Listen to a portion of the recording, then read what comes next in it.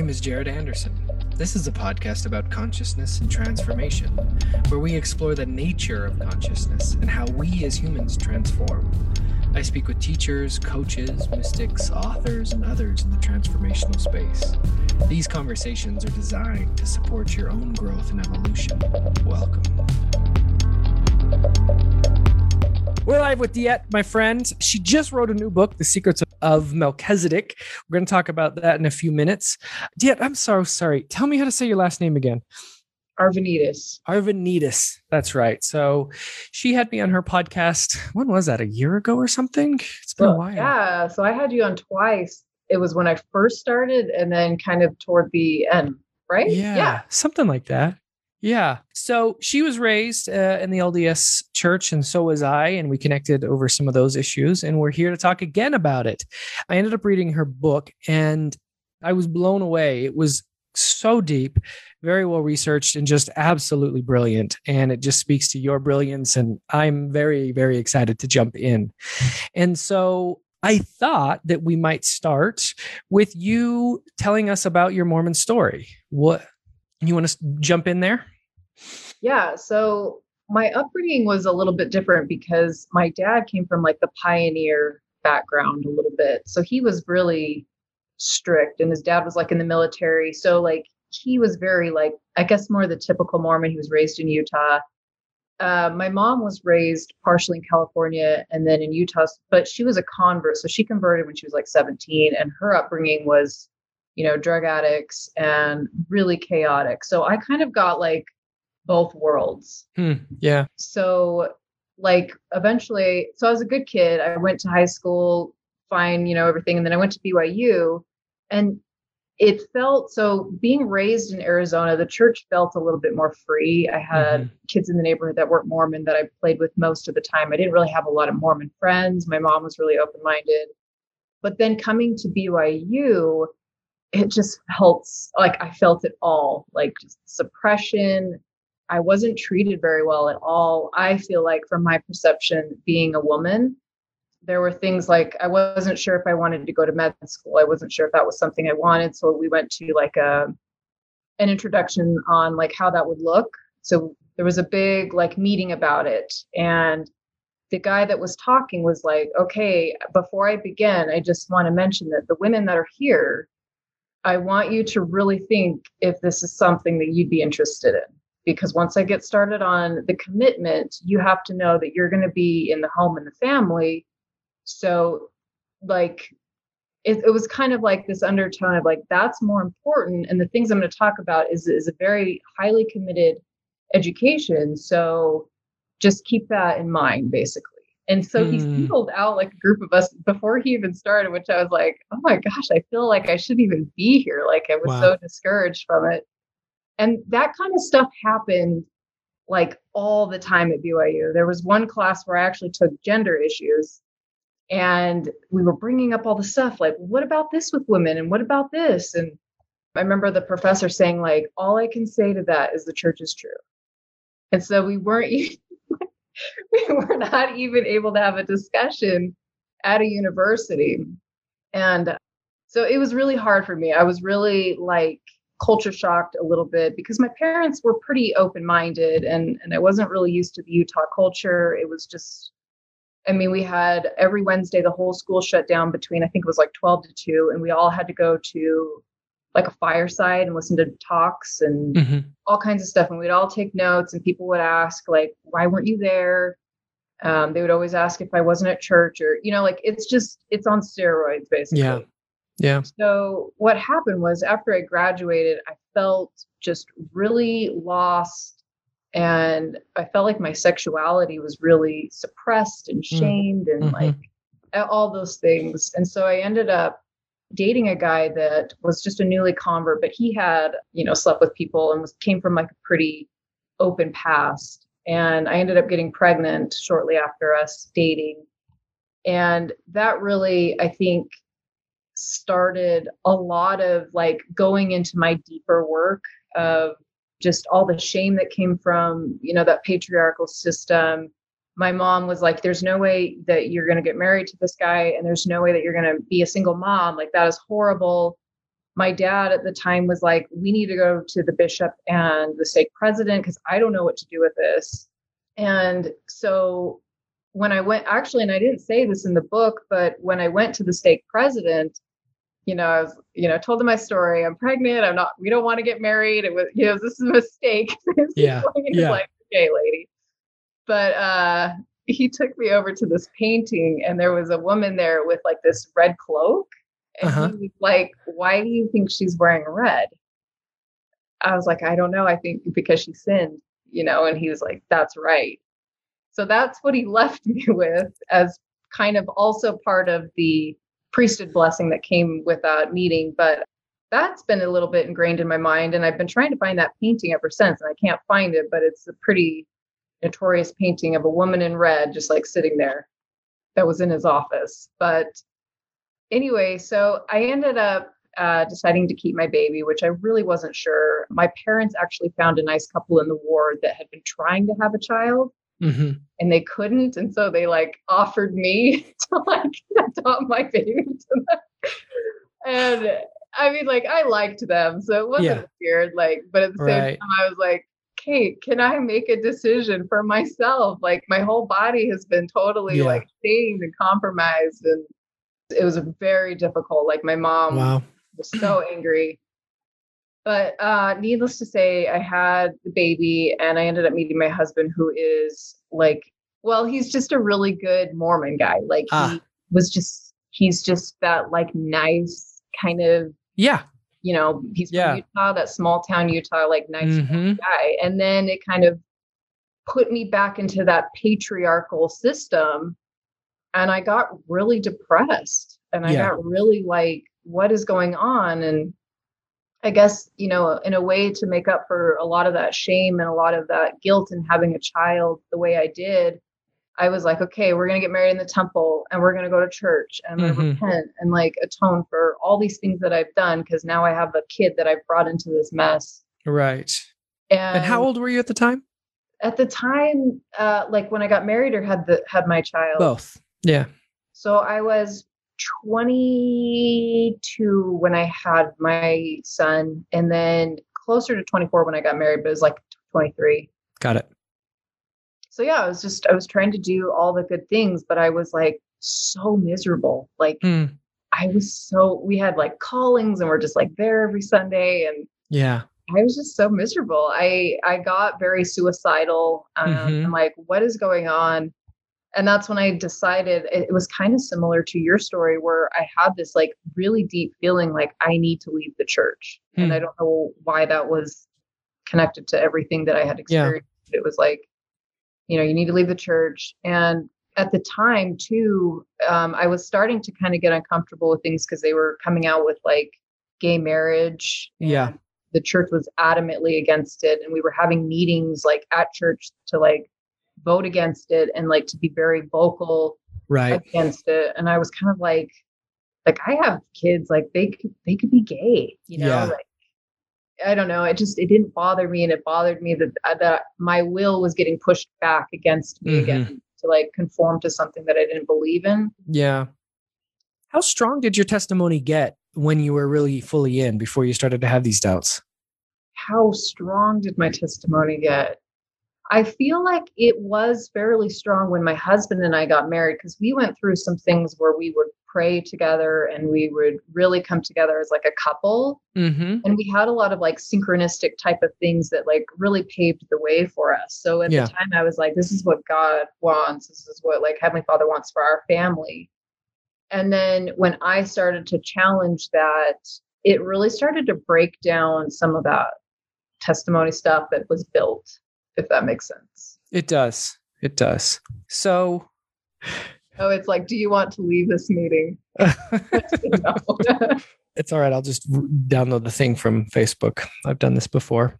So how long? So your testimony was there. It was like very much in place. And then you started to have these doubts, and some of the issues started to come out with gay marriage and some of that stuff where you felt like your preferences were kind of pushed aside. You were kind of bumping up, and there was some contradictions between what you were feeling and believing versus what the church was saying. So you were beginning to start to talk about like having a stronger and stronger belief, like, I think I need to leave. Do you want to talk about that a little bit? Yeah. So my husband was stepping back from like priesthood meetings in church and stuff. Like we'd be the couple that would go to sacrament, but he would kind of be like, "Oh, we feel like going to, Sunday school or whatever." So I'm like, just don't go, it's fine. But then when I said I actually wanted to leave the church, like remove my records and like kind of be done, he was like, whoa, what does this mean for like our eternal marriage and the temple and like all this stuff? And I was just like, at the time, I didn't really care. I didn't think about that. I was like, if my heart is making me feel like a lot of these things are not me, then why would it matter if I'm married to it for eternity? It just felt weird. And so I kind of was like, I think a lot of people go through different guilt with like the temple marriage and like their partner. But I, at the time, just didn't really have that guilt. I had more guilt staying in the church and kind of like teaching my kids things that I just knew was like not really something I wanted to raise them with. I remember even like driving in the car and like one of my kids was like, what did he say? He asked a question and I regurgitated what was taught in Sunday school. And I was like, that sounds so stupid. I'm like, don't. And then after I was like, what I just said doesn't make any sense. Please don't believe it. Wow. And so, yeah, I realized like, what am I doing? Like, this doesn't make any sense for my own like parenting style. And so that felt more guilty than leaving. When I finally decided to leave, it felt like a relief. And I felt like I shouldn't kill myself over it. How difficult was it? A lot of people, it's really, really, really tough. And there's a ton of issues that come up. How tough was your separation? I think that it was a little bit like my husband had to hide it.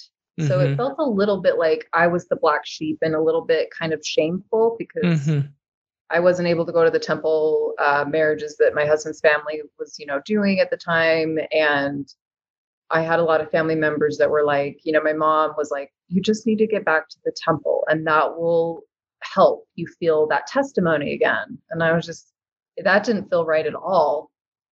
I do know that like there was, when I did make the decision to leave, there was a wave of like deep shame from God of like, am I betraying Heavenly Father, by leaving his church? I remember feeling that, but then it kind of didn't last as long as I would have suspected. Yeah. Just because there was like, I guess maybe a knowing that like Heavenly Father loves, all the children, all the things. So it just felt like, okay, I would be fine.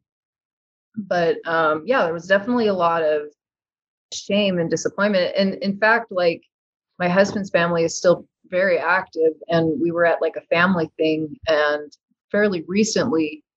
And I remember, what did I say? I said something like, well, the temple has a lot of like magical rituals and it's kind of cultish, just kind of a little casual, like nothing too assertive. Yeah. And I remember, no, what I said was, I was talking about magical rituals and cults just in general, not even in relation to the Mormon church.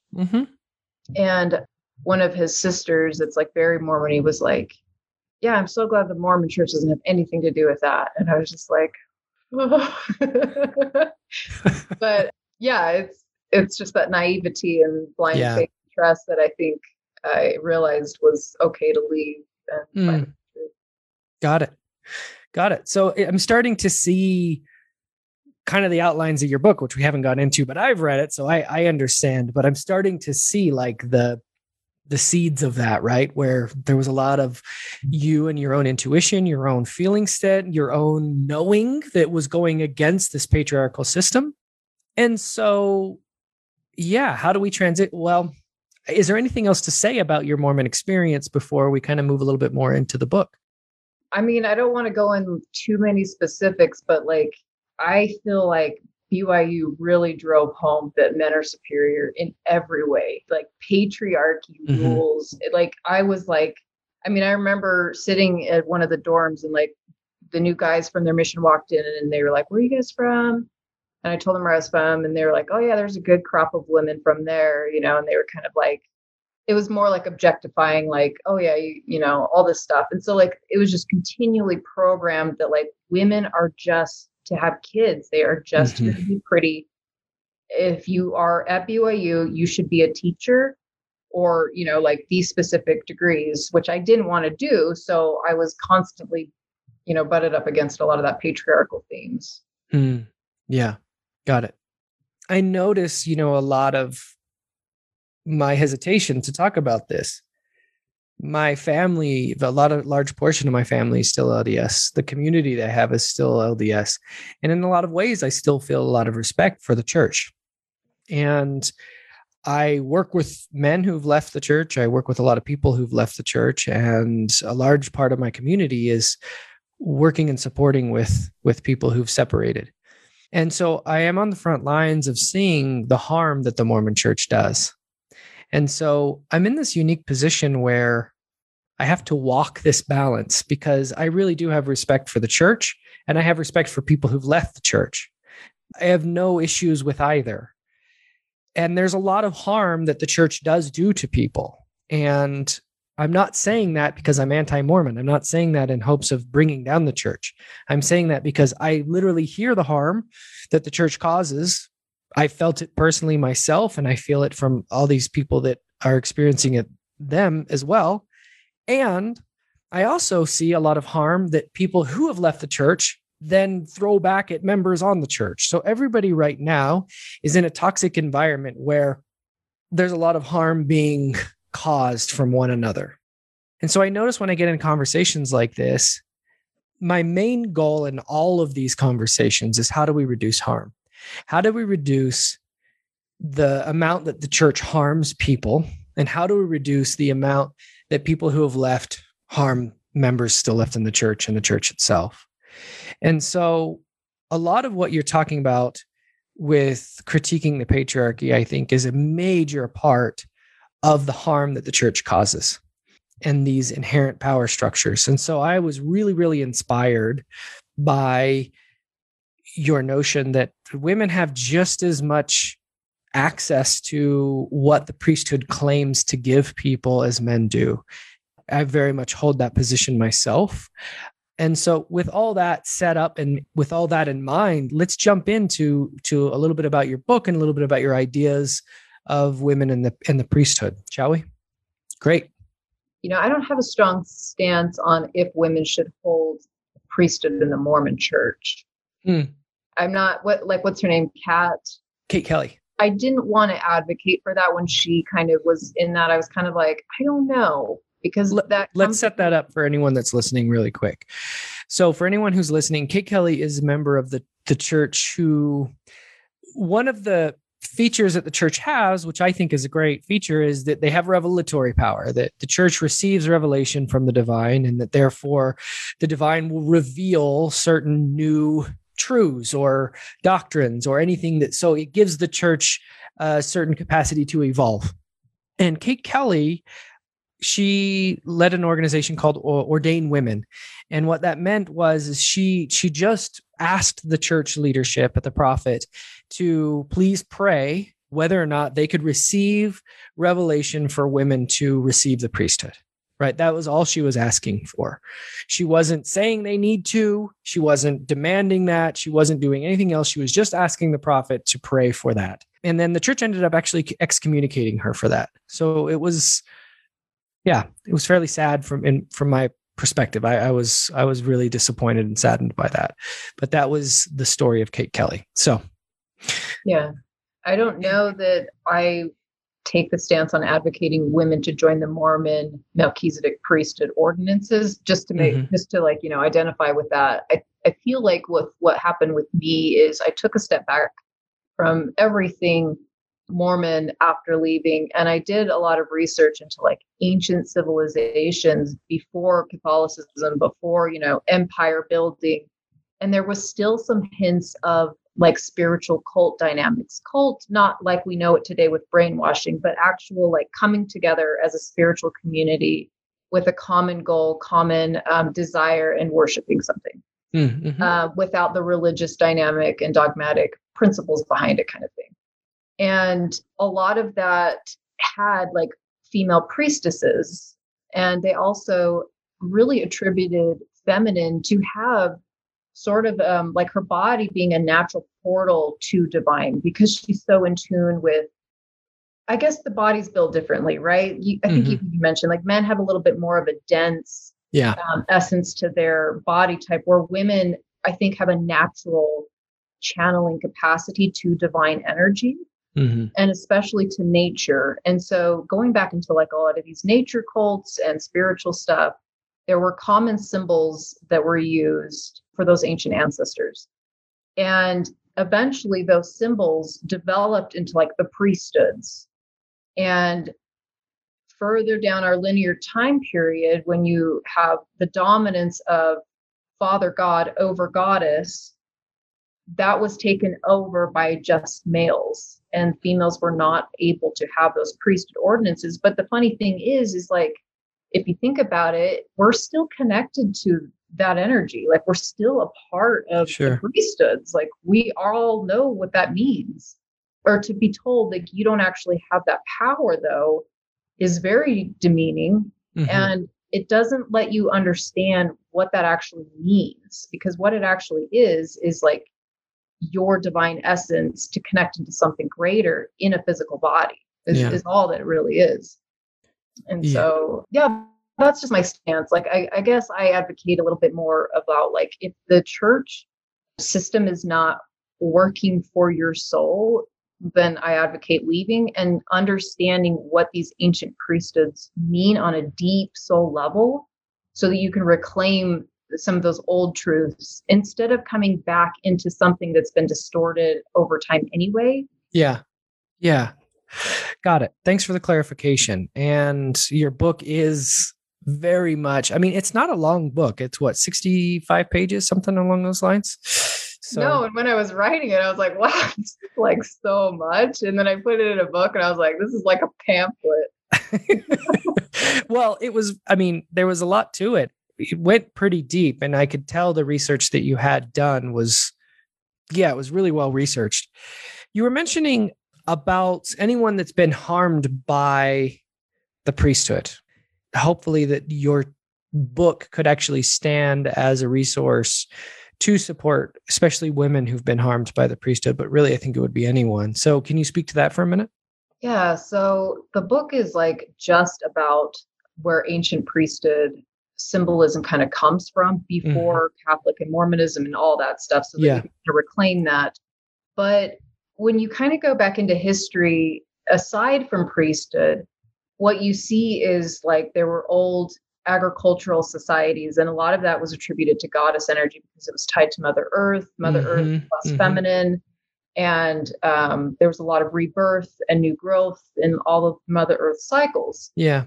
And then throughout history, you have sort of like warrior tribes coming in and dominating different agricultural areas and creating, like kingdoms and different like structures. And that's when like the goddess was taken over by like the dominance of the gods. So instead of like all these little fertility goddesses and Mother Earth and like everything's connected and life is universal, you now have like Zeus raping the fertility goddesses, marrying all the women and taking that like it is his now, and he is God. So the system then kind of like transformed to the Father God rules everything. And then that transferred over into families and the patriarchal system. And then it kind of also integrates into the idea that like men claimed ownership of private property. And so then it went into like monogamous marriage so that they can make sure that their offspring was inherited by the rightful heirs, not women weren't like sleeping around basically, and they weren't taking on others' children.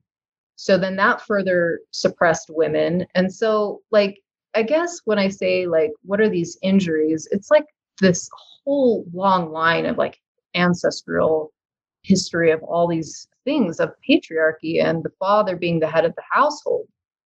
And that was done, I think, to create order and to create like a safe system for the next offspring to like feel like they could thrive in. But it really damaged the goddess and femininity, because it was really like Mother Earth is not to be worshipped. She's to be conquered. Right. And like the seasons are not something to welcome and they're scary. Like the rains can be something given and taken, and it's something that's like more harmful, whereas God is like the savior. He brings in like all the good things and all the great stuff. So do you see these dynamics of like the goddess being really demonized as like chaos and like, too much energy and all this stuff, and then God comes in and like creates form with that. And so I think we've lost sort of like what those archetypes even mean for us. So the Mormon church obviously is no different than other religions that are just trying to create an order based on that patriarchal system. And like, it's so hard because like I said, like my husband is pretty patriarchal, even though like he's opened his mind a lot just being married to me. But I can see that like he doesn't have an identity unless it's patriarchal. Because like men don't know, well, if this is not what I'm here for, to rule, to dominate what the chaos is, then why am I even here? Right. And if women are like, well, if I'm not here to have children or to help facilitate the next offspring, then why am I here? Like, and then we see women taking over the masculine role of, well, then I'm going to just get a job and I'm going to have my own like order. But then it doesn't really like bring back what we lost, like it doesn't. I'm so glad you mentioned that so often today in this modern version of feminism, what that means is women doing what I would say is masculine jobs. Like, I'm all about equal opportunity, but the way I'm experiencing this, and I'm very curious how you are, is that the feminine is on the rise. And what that means to me are these primordial feminine energies, which is chaos, which is primal, embodied connection to wild nature and to this beautiful, amazing planet. And it is the chaotic expressions of the feminine. That to me is what is exciting. And that to me, I'm noticing is terrifying the shit out of most of men in society. They're like, I don't know what to do with this. Yeah. To me, my work is like, you guys don't understand how awesome this is, but it from a male's perspective, or not even male, I should say the masculine's perspective. And masculine energy has to raise its strength to hold that much energy of power that's coming. Like, because there's a lot there and it's a wild, amazing ride, but it does require us to meet it. And I don't feel like we're getting very good exemplars and leaders to show us both how to have this wild, feminine, amazing kind of expression, and also to have how to have this masculine container to hold that. So I love that you said that. If you didn't agree with anything or you had anything about that, I would love to hear your perspective on this as well. No, I mean, a lot of this healing that I've done in my own inner masculine and feminine side, and having a father that's very patriarchal and militant and a mom that's very chaotic. I feel like I'm in this inner battle with myself because there's a part of me that like wants to just tattoo my whole body and like experience what that's like, my mom's whole family has like tattoos all over and stuff. So I'm like, like, what is that? And like, what is all this chaotic energy that kind of came from my mom's side? Not saying that that's feminine. I'm just saying like this idea of less order and this ability to express yourself is a lot of what my mom came from. It's a very expressive and emotionally outburst. And that is scary to me because, I was raised with that polarity, and then my dad had no emotion. And it was like, okay, we've got to contain this. And so I've had to really figure out, well, what does that mean for me? And I think, like you said, like being wild in nature is something very inherent in all of us. Like we need Mother Earth. We need to take care of her. And that is goddess energy. And to dominate it, like what is up with private land? That seems kind of like a funny thing I've been looking at, because my husband and I have a huge house on land. Yeah. But I sit alone all day in my house, and my husband comes home from work, and then we sit alone and stare at each other. Yeah. And I'm kind of like, what's the point of private property if we're not communally sharing any of this? And I think that's where the goddess comes in, is like, this land is for everybody, however that's going to look. How we organize it would be my masculine side, obviously, but it's really scary, especially like thinking like what would it look like to start to break down some of those barriers that we've put up to protect ourselves? And I remember like I've been doing these like dance therapies, and we kind of oscillate from like staccato type dance. And then we go into like chaotic dance where like you can basically move however you want. And like, and that feels so much better. Yeah. Like it feels like we want to do that. Yeah, totally. Because we're naturally in more of a patriarchal order type of society. So there will be order. There will be order for us no matter what. But to feel like we can break out, I think will help even contain us a little more. Does that make sense? It does. And a huge piece that's missing in a lot of the work that I do is embodiment work, which is the feminine, right? When we're embodied, we're in our feminine essence, and the body's expression. I mean, there's something that it's beyond this. I love your chaos and order because I agree with that description of the two energies. And look, for anyone who's like, what do we mean by all this masculine and feminine? Here's what I would say about that. It's not something you're going to learn in a day. I've been studying it pretty deeply now for 5-6 years, and I'm beginning to like get an okay grasp on it, but I'm nowhere near a master. What these two energies are, the wisdom traditions speak about them all over the place. I mean, the yin and the yang, Shiva and Shakti, Alpha and Omega, they're in all of our wisdom traditions, and we speak about them. But these energies are, I agree with you that they've been very much dominated by culture and by society. I think I heard Ken Wilber, we might have mentioned this the last time we talked, but I think Ken Wilber ascribes a lot of the masculine gods to when the plow was invented.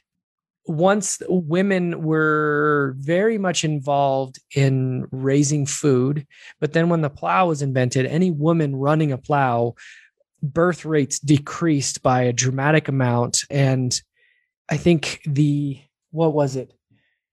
Anyway, it's like 90% of women who were pregnant during the time they were used a plow would lose their children. So it's just, you saw this dramatic shift in our deification kind of symbols and theologies. Anyway, point is, what we're seeing now is this dramatic shift again in culture. Like, holy cow, there's so much changing on the planet right now. And there is this new rise of the feminine, and it's extraordinarily exciting. And I think it's causing a lot of tension, and it's causing a lot of tension because you have a lot of these patriarchal systems, such as the Mormon Church, that are really struggling to how do we navigate and reorient? And what I am noticing is that there's pretty much just a doubling down. Like, we're not going to change. We're not going to adapt or evolve. This is the way it is. This is the correct path. And I don't judge anyone for that. If that's the way you choose, that's okay. And what I try to encourage my LDS friends to do is, again, somehow lessen the harm for people who they can't worship in that prescribed way, such as yourself. It just doesn't work for a lot of people like that. It doesn't work for the LGBT community. Yeah. And so where do we go from here in this conversation? The journey of masculine and feminine does express itself outwardly with people's personalities, but I feel like a lot of it is an inward journey because I can't rely on masculine patriarchal systems to give me order. I can't rely on the government entirely to keep me safe and all that stuff. We're learning now that, and that's what my parents' generation did. They put full trust in the church.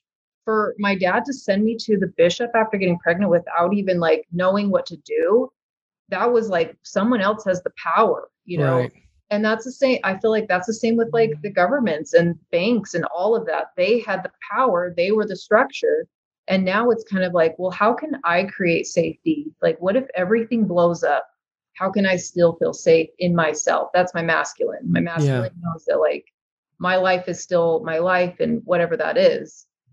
And I don't know where things will go because a part of me is with the rise of the goddess coming back, to let everyone know based on what I've read, when they had the goddess culture, there was no God because goddess was life and rebirth. So everything was just through her womb. It was death and birth and so it wasn't like you had a dual masculine, feminine. It was goddess was the birth channel of God and goddess, like it was there. When you had the dominant warrior tribes, they split it to be the masculine does this and it dominates over the feminine. Yeah. So if we can come back to like a unification that like just because there's a rise of goddess doesn't mean she's dominating God. It's we're trying to unify and partner up with that balance. And I don't know how that's going to look with the patriarchal systems. I honestly feel like a lot of people are going to want more vulnerability. They're going to want less black and white, this is the rule. And they're going to want a little bit more like realness, because that to me is balance. And so, I don't know. It'd be interesting. I always found it interesting that Shiva and Shakti are always represented as dancing, right? Where then you have the Christian versions of God, Jesus Christ, and the Holy Ghost. And I always wondered, like, why did we turn mom into the Holy Ghost? Like, what is that? Why? That's so weird. Why? It just speaks to the patriarchal culture of Christianity, because it very much is a male-dominated religious community. And there's a lot of churches now, like the Unitarians, that are trying to change things, but it's pretty entrenched in the male-dominated aspects of that church. So, and now you're looking at like thousands and thousands of years. And the hard thing is when we developed writing, a lot of that was after the goddess culture was kind of starting to be wiped out. And so your writing is about the male dominating over different tribes, different warrior tribes coming in. And so like, we don't have a lot of written records or anything that we can really talk about with how goddess culture worked. Yeah. And it wasn't, there's evidence that says though, it wasn't patriarchal and it wasn't matriarchal. It was just that everything was unified. Everything was part of the stars. Everything was part of the ground. And it was like this energy of portal energy. And they used the goddess symbol, I say, as like, because the female body has the womb. Right. So it wasn't like they worshiped females. It was just that she represented Earth and the cosmos. And so she was that energy. But everyone was like partners. Everyone was like equal. Yeah. We are experiencing, in my opinion, the end point of this philosophy, of this separation philosophy, this separation ideal. And if we don't change, we will die. That's not hyperbole. It's legitimate. If we don't start to understand that the Amazon is our lungs, it's literally our external lungs, we will continue this suicide cycle that we're in right now.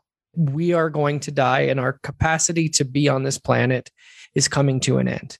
And people can deny that. And there's a lot of people that are denying that, but it's getting harder and harder to deny that reality. And it goes beyond that. Not just is the Amazon our lungs, but Republicans and Democrats are in the same family in America.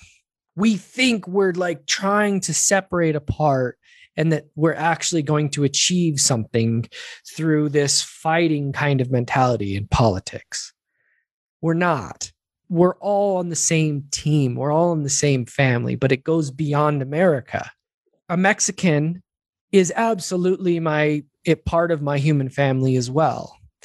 And what I'm really understanding on a deeper level more and more that I grow and gain a little wisdom is that when someone is suffering in North Korea, when someone is suffering on the streets of LA or wherever it is, I suffer too.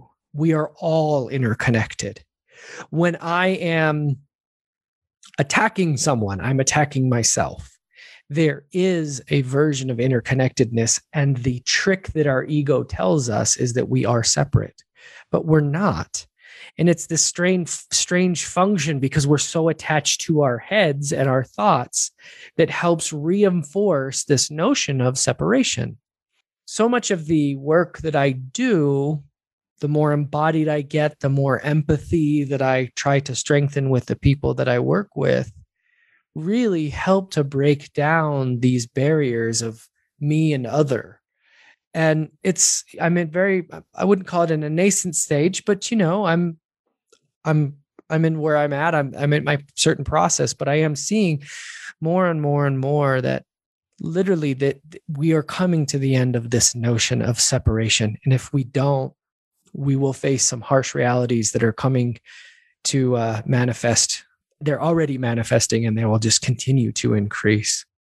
Yeah, I mean, I don't know what will happen in my lifetime, but I kind of anticipate that there will continue to be a push for balance, because I don't think anything in nature wants to be dominated. I think there is a natural desire for all creativity, all creative life to want to be balanced. So the more the masculine and patriarchy dominates, the more the feminine side has to rise up, whether that's through men or women, whoever's taking more of that opposition. Yeah. And hopefully, like when you look at energy, hopefully the patriarchal side doesn't push down too much, because then we have to really push back, and that could look aggressive and volatile and extreme just to counteract that. Yeah. But if they can bend a little bit, that opposite side can be normal. Yeah. Yeah. We don't have to be hippies in the wilderness. Like, we could actually be operative people in society without having to be so extreme, just to balance some of that energy out. Yeah. I love that. I definitely love that. So, yeah.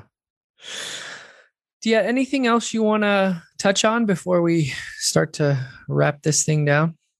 No, I guess I would just reiterate that, everyone inside has a masculine and feminine energy, and women have been told to take their feminine energy. Men have been told to take their masculine energy. And like Jared said, we're coming out of that, and we're finding balance, I think, within our individual selves. Mm-hmm. So we know how to not be separate externally. Yeah.